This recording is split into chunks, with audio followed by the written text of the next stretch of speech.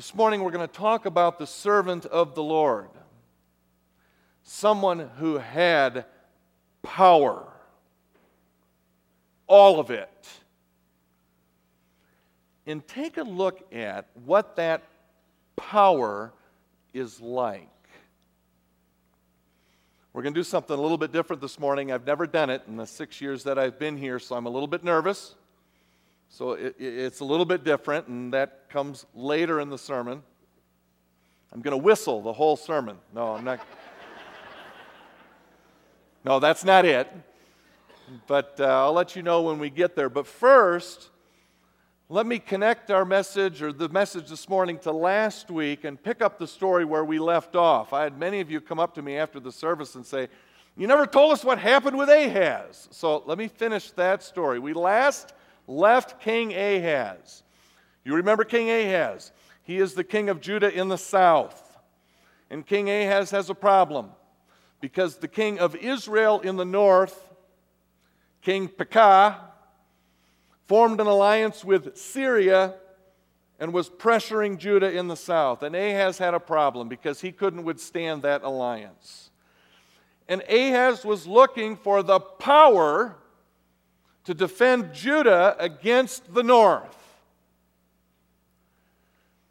And Ahaz looked around, literally I suppose, but figuratively too, and saw Assyria in the east and thought, now that's power. I'm going to form an alliance with Assyria. Then we'll see what the north and Syria can do to me. And God comes and says, in effect, Ahaz, you're looking for power in all the wrong places. Don't make the deal with Assyria. Trust me, God says to Ahaz. And so I'll give you a sign. And God gives Ahaz the sign of Emmanuel as a basis for Ahaz to place his trust in God. But it's not enough for Ahaz. That's the rest of the story. Instead, he makes the deal with Assyria. And Assyria does come and help. Assyria helps by absolutely wiping out from the face of the earth 10 of the tribes of Israel. And Assyria does the job so thoroughly that no Jew since that day through today can trace their ancestry to any one of those 10 tribes. They're gone. How many of you are Star Trek fans? A few of you? Then you know the villain in Star Trek known as the Borg. Not Bjorn Borg, the tennis player. I just dated myself. The Borg is one of the most amazing villains ever created because the Borg's power was it would come into a community, into a culture, into a people group, and Jean-Luc Picard had his hands full. And it would come in, and its method of conquest was assimilation. You will become the Borg. Assyria was a whole lot like the Borg. They would come in, and at the point of a sword, you will become Assyrian, worship our gods, wear our clothes, use our language, all those things that make up a culture. You will become Assyrian or you will die. What's your choice? And they would take and they would divide even nuclear families and spread them throughout their empire and intermarry them in this method of assimilation. And they would destroy conquered cultures. And that's what happened to those 10 tribes of Israel in the north.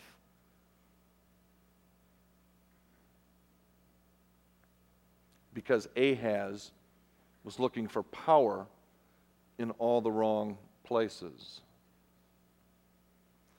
What Ahaz didn't fully appreciate was having invited Assyria in, Ahaz now left Judah even more vulnerable than before. And it's only 20 years later when Ahaz's son Hezekiah is king of Judah, that Assyria comes to conquer Judah. And Assyria comes and systematically, it's in no hurry. Assyria at this time is that big. It's a world empire at this time. Assyria comes and systematically starts picking off and starts destroying one Judah town, one Judah village, one Judah city at a time. City after city after city. Brutally torturing and killing those Jews who resisted. And finally, Assyria's general, a man named Sennacherib, sets his sights on Jerusalem. Jerusalem is the only city left standing. And Sennacherib comes and surrounds Jerusalem. And its fall seems inevitable. But fortunately, King Ahaz's boy, Hezekiah, is not like his father.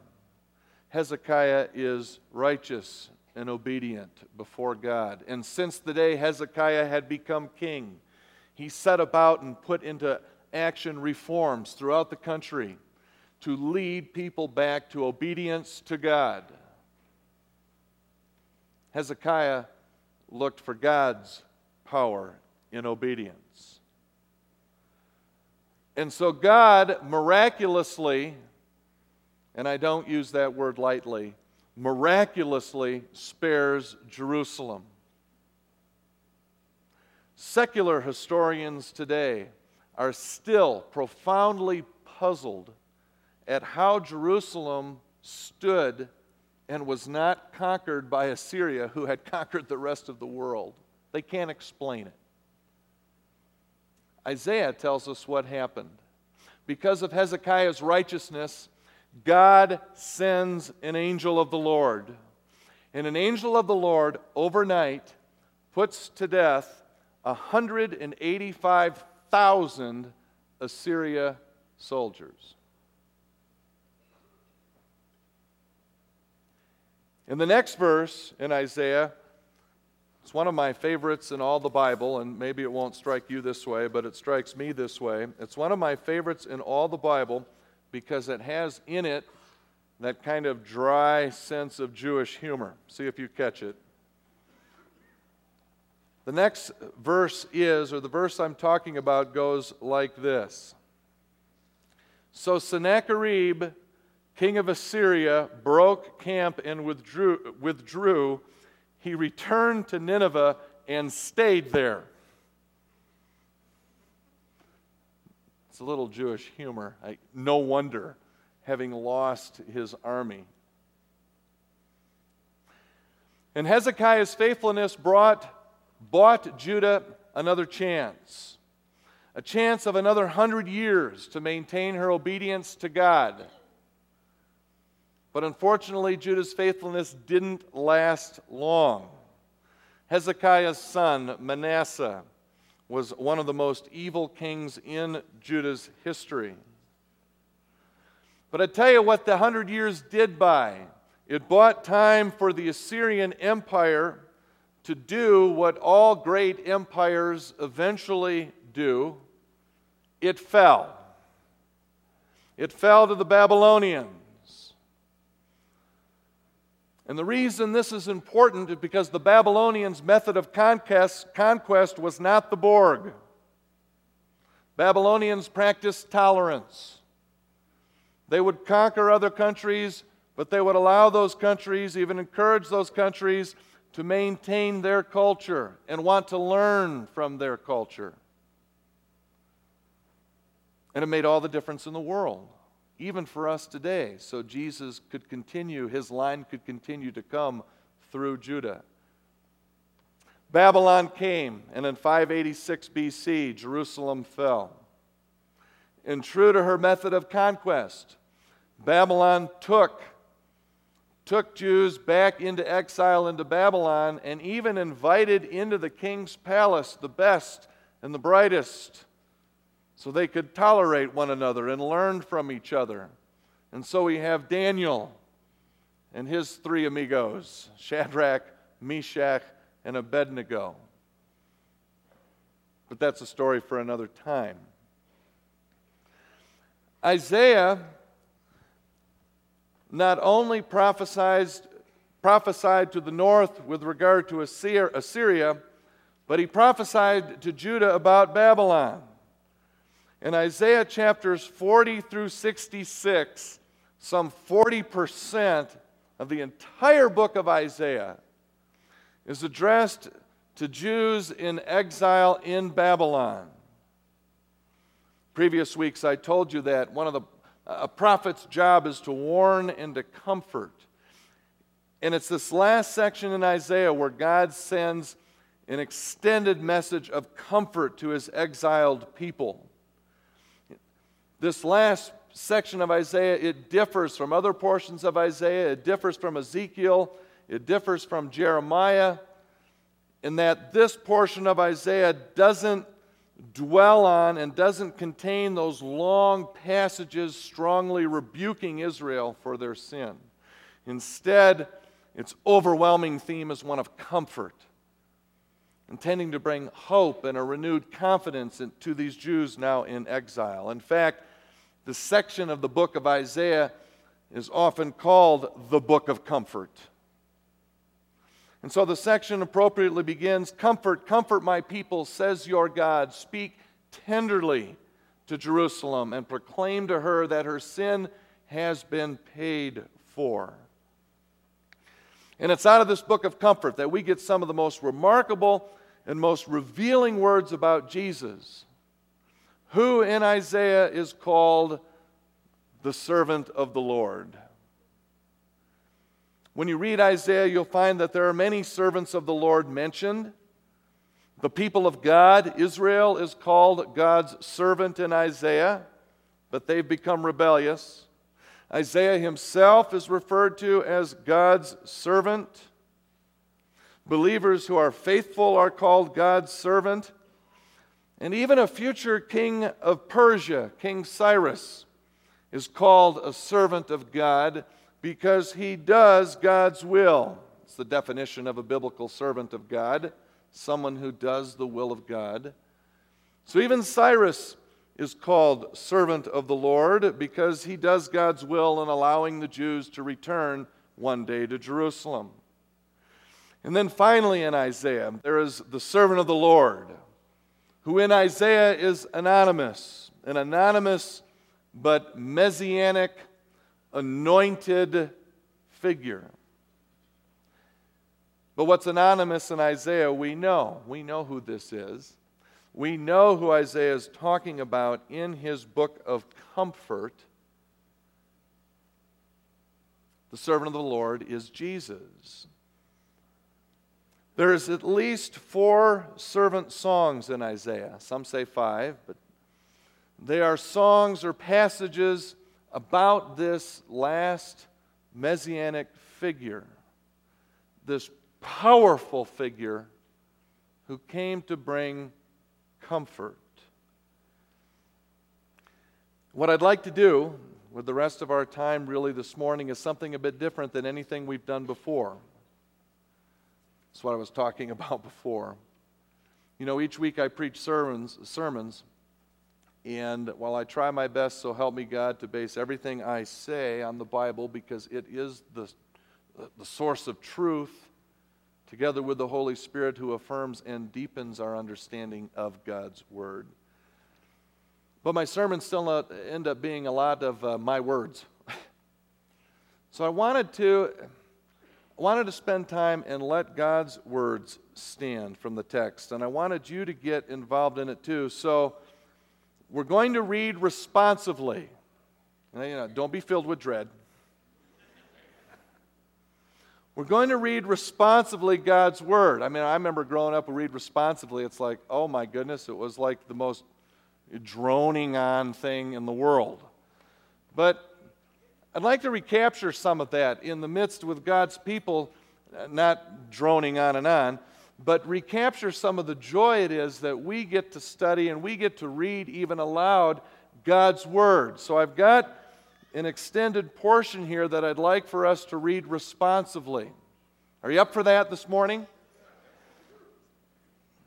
God's words written centuries before Jesus came about this messianic figure, servant of the Lord.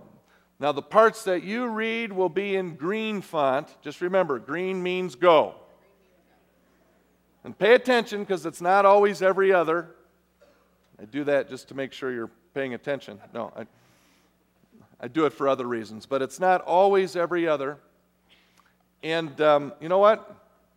I'm going to ask for you to stand. Would you stand, please, together, and let's read God's Word.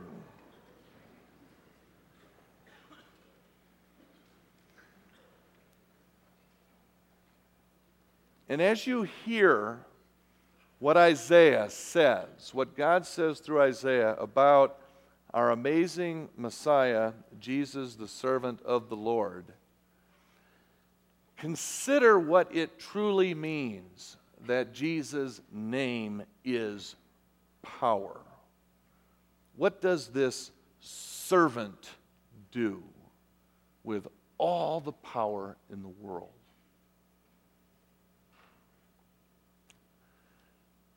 Here is my servant, whom I uphold. God is speaking. I will put my spirit on him. He will not shout or cry out. It's a poetic way to say that he comes in peace. A bruised reed he will not break. That's a way that in poetry they can say he's going to care for the weak and the oppressed. That beautiful picture of a candle that's just about ready to go out. It's just that last ember.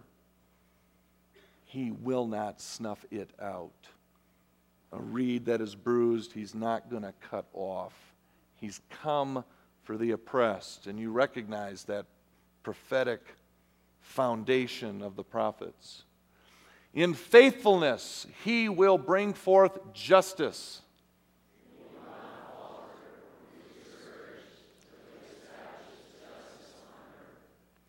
I, the Lord, have called you in righteousness.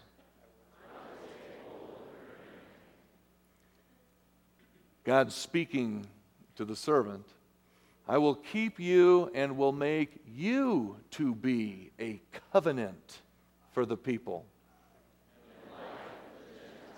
to open eyes that are blind, and to release from the dungeon those who sit in darkness.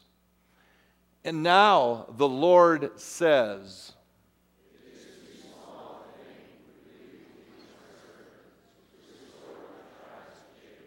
and to bring back those of Israel I have kept, I will also make you a light for the Gentiles. My salvation. The name Yeshua means God's salvation. The sovereign Lord has opened my ears. The servant now is singing back. He's speaking. I offered my back to those who beat me.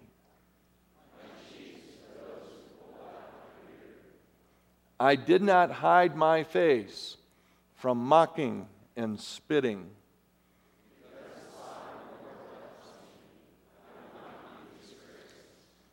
Therefore, have I set my face like flint.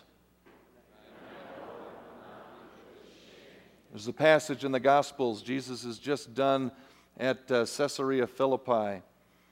And the Gospel says, as he turns his face for the last time to go to Jerusalem to die, and he set his face like flint. He who vindicates me is near. See, now God is speaking again. My servant will act wisely.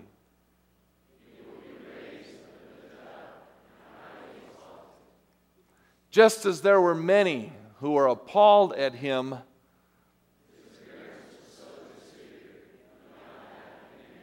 and his form marred beyond human likeness, so he will sprinkle, this is right out of Exodus 24, when Moses is sprinkling the people with the blood of the covenant, and he will sprinkle many nations. They'll have nothing to say because they'll be so astonished at the level of his suffering and exaltation. He grew up before the Lord like a tender netzer, a tender shoot. He had no beauty or majesty to attract us to him.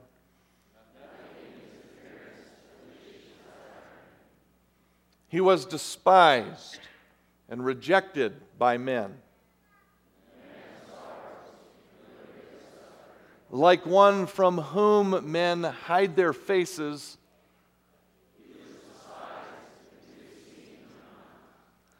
surely he took up our infirmities and carried our sorrows.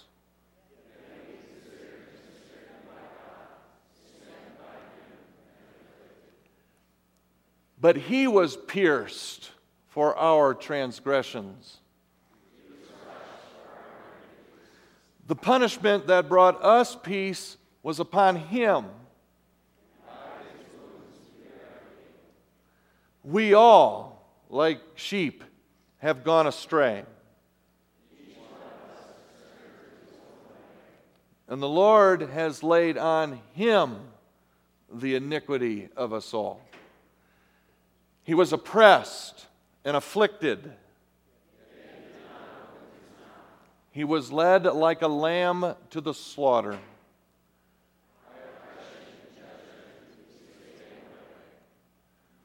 And who can speak of his descendants? For the transgression of my people he was stricken. An allusion perhaps to the two thieves, and this next line perhaps to the tomb of Joseph of Arimathea, and with the rich in his death, though he had done no violence. Yet it was the Lord's will to crush him and cause him to suffer. He will see his offspring and prolong his days.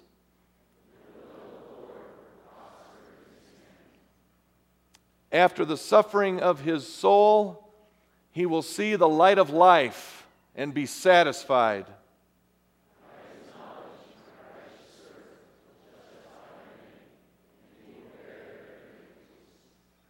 Therefore, God is speaking, I will give him a portion among the great, because he poured out his life unto death. For he bore the sin of many and made intercession for the transgressors. These are the very words of God. Amen. Please be seated.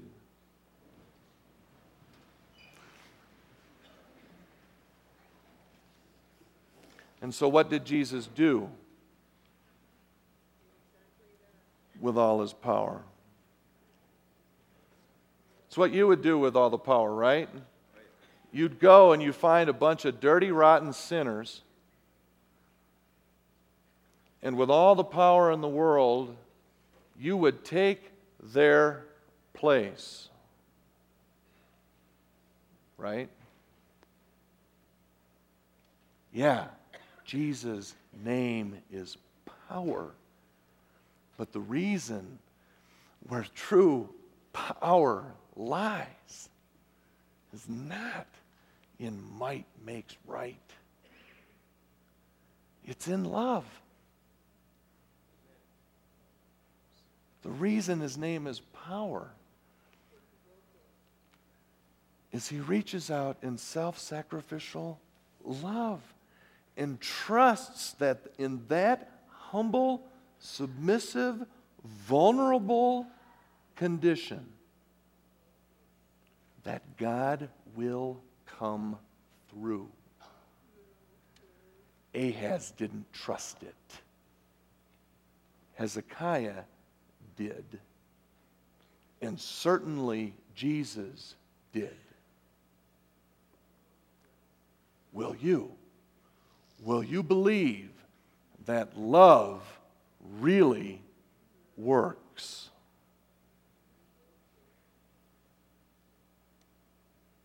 One P.S., then I need to let you go. Some question whether Jesus is indeed this messianic servant of the Lord figure in Isaiah. There's one story in particular that answers this question. And we find it in the Gospel of Luke, where one day we read that Jesus makes the walk from Capernaum to his boyhood town of Nazareth. And he goes there because he's on the schedule to teach in the synagogue.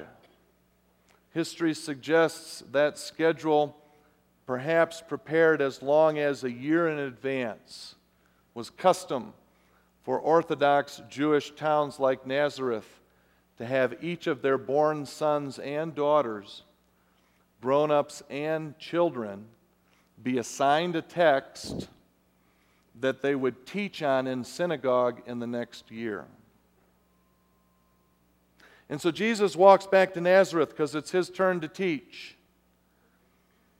And Luke tells us what the assigned passage was for that day. It just happened to be. And it comes from Isaiah 61, who some scholars, and I side with them, feel is a fifth servant of the Lord song. And so Jesus comes into the synagogue in Nazareth, his disciples in tow. And it's got to be packed that day. Because here he comes, this famous rabbi they've all heard about, this one who raised someone from the dead. Can you believe it? And he's here, and he's going to speak today. And the scroll comes out, and the assigned passage for the day is read. It comes from Isaiah 61, and it goes like this: "The Spirit of the Lord is on me, because he has anointed me to preach good news to the poor. He has sent me to proclaim freedom for the prisoners and recovery of sight for the blind, to release the oppressed, to proclaim the year of the Lord's favor." And the scroll's rolled up and put away, and after the scripture reading, that's when it's time in ancient synagogue practice for the teacher to get up and teach, for the preacher to give his sermon, or in Hebrew, his derashah. Say derashah.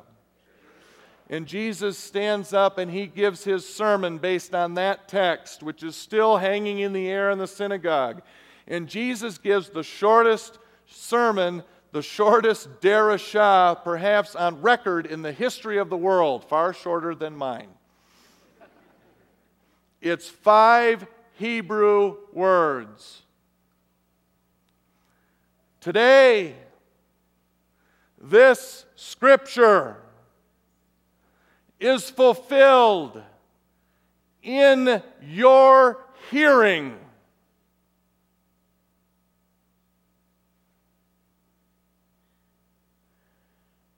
Boom! In other words, I am the servant of the Lord that Isaiah talked about. He says it as clearly as he possibly could in a Jewish way by referencing the text.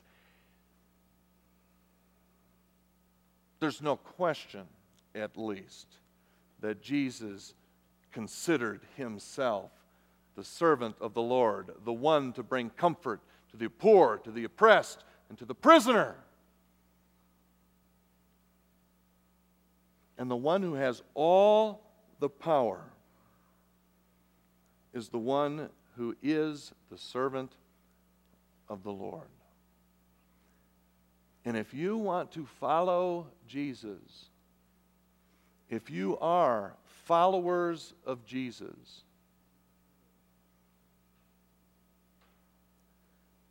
in his power, we will need to serve and trust that in that humble, vulnerable, what some in the world might call weak situation of love, and trust God with the rest, even if it costs us our lives.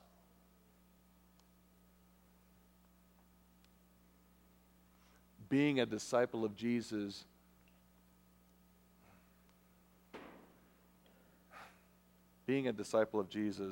is not for the uncommitted or the fence sitters. I can think of nothing that requires more courage and more trust that the power of love works, and that we can trust God with the rest. Let's pray. Father of heaven, we so often look for power in all the wrong places. And in the midst of a passage and a time in history that deals with mighty empires coming and killing, you give us this beautiful book of comfort of the one who will change that, and the one in whom we can't even begin today in our relationships changing that.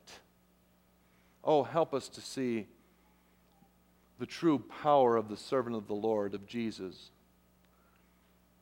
and the one who came to obey you and not follow other idols, and the one who also came to care for the hurting and the poor and those who need. Father, help us to be true followers of Jesus. I ask this in Jesus' name, and all God's people said, Amen. Would you stand, please, for the benediction? And then please, take some time this morning, go on down, say hi to the folks at the ministry fair. They're waiting with their tables. See once where maybe God would have you serve with some of your power. Benediction is the same from last week. It's from Isaiah 9. It's been on my mind because it's an election year and we're all worried about government, right? God gives us a word about government, and he says, "For to us a child is born, to us a son is given, and the government will be on his shoulders. And his name will be called Wonderful Counselor, Mighty God, Everlasting Father, Prince of Peace.